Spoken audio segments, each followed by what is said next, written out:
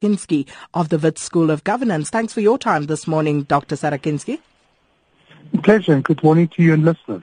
So this is a very interesting situation, and the case put forward by lawyers for human rights against Mayor Mashaba. But let's look at the issues that he tackles with regard to housing and the issue of the duty and responsibility to provide housing for what he seems to take exception to for people who are in the city illegally.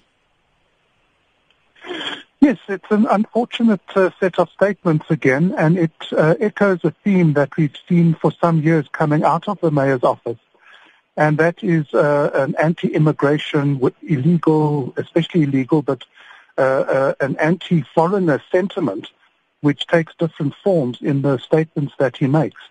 And this is very disturbing, and it's quite a problem because there was a close correlation between some of his statements and outbreaks of xenophobic violence in parts of Johannesburg earlier this year.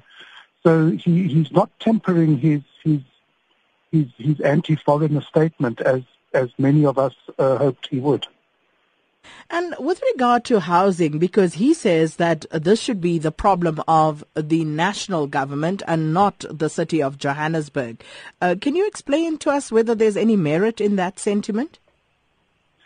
Well, he might be making some errors in terms of intergovernmental relations. It may well not be national that needs to come in and play a role here. It may well be the Gauteng province that needs to intervene.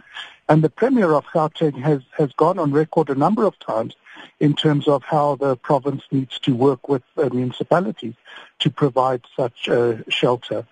And as the previous person said, the Constitutional Court's ruled on evictions, and you can't just evict without providing alternatives. And that's where this is going to go.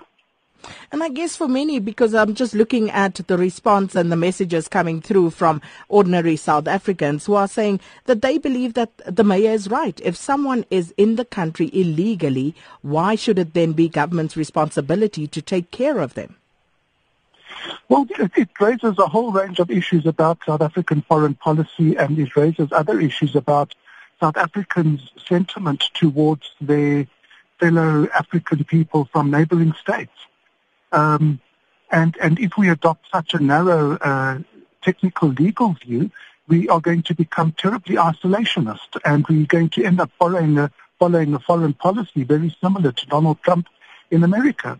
So perhaps the mayor needs to mobilize his network, having been an executive member of many construction companies, and build a wall around Johannesburg.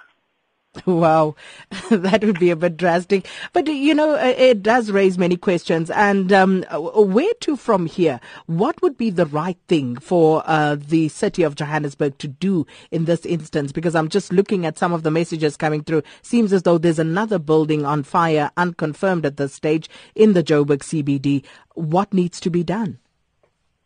Well, the whole process of cleaning out these evictions isn't new, and it started happening long before Mayor Mashaba came into office. But if you look at how these processes are taking place, it's not just the Johannesburg Metropolitan Police who are doing this. It's a multi-level cooperative intervention with Home Affairs, with the National Police, with the Johannesburg Police, with the mayor there, and that's the way it has to be done.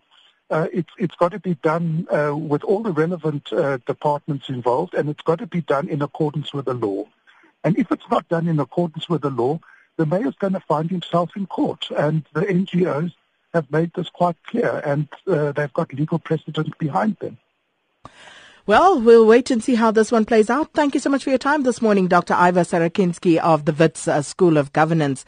At African Act 797 says Mashaba is very emotional.